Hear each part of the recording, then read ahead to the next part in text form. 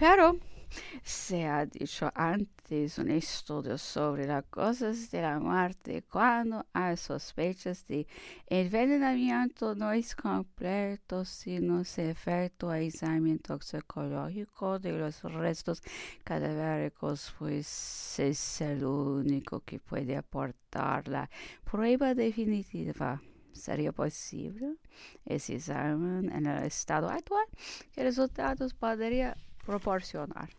Materialmente, el análisis de una sustancia es posible en tanto que esta existe, lo que es el caso, puesto que el cuerpo de Napoleón se conservó relativamente bien dentro de sus 4 ataúdes, según se observó gracias a la exhumación hecha con motivo del regreso de las cenizas, que la cuestión de su contaminación por el medio ambiente no se plantea.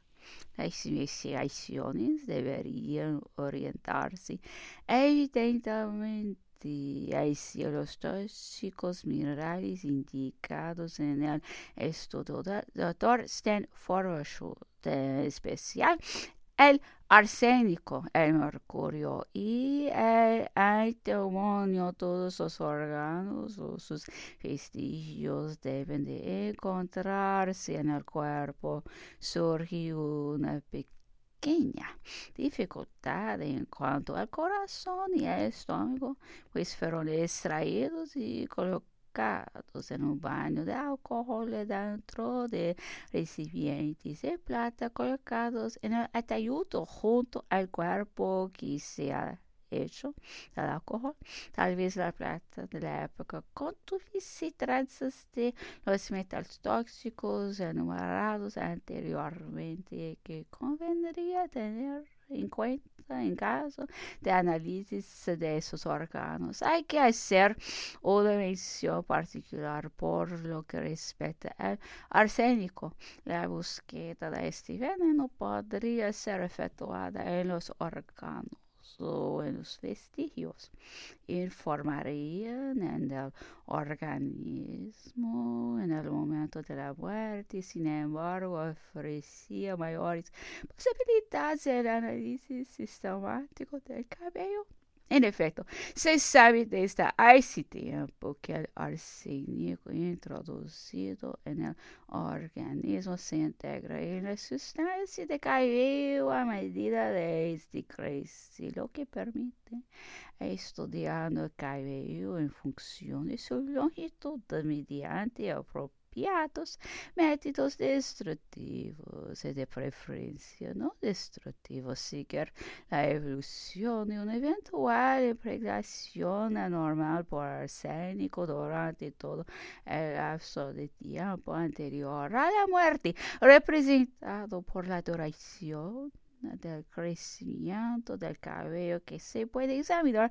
En este caso, el cabello que podría hallarse en el cuerpo no debe medir más que pocos centímetros, lo que apenas permitiría retroceder muchos más allá de unos meses antes de la muerte.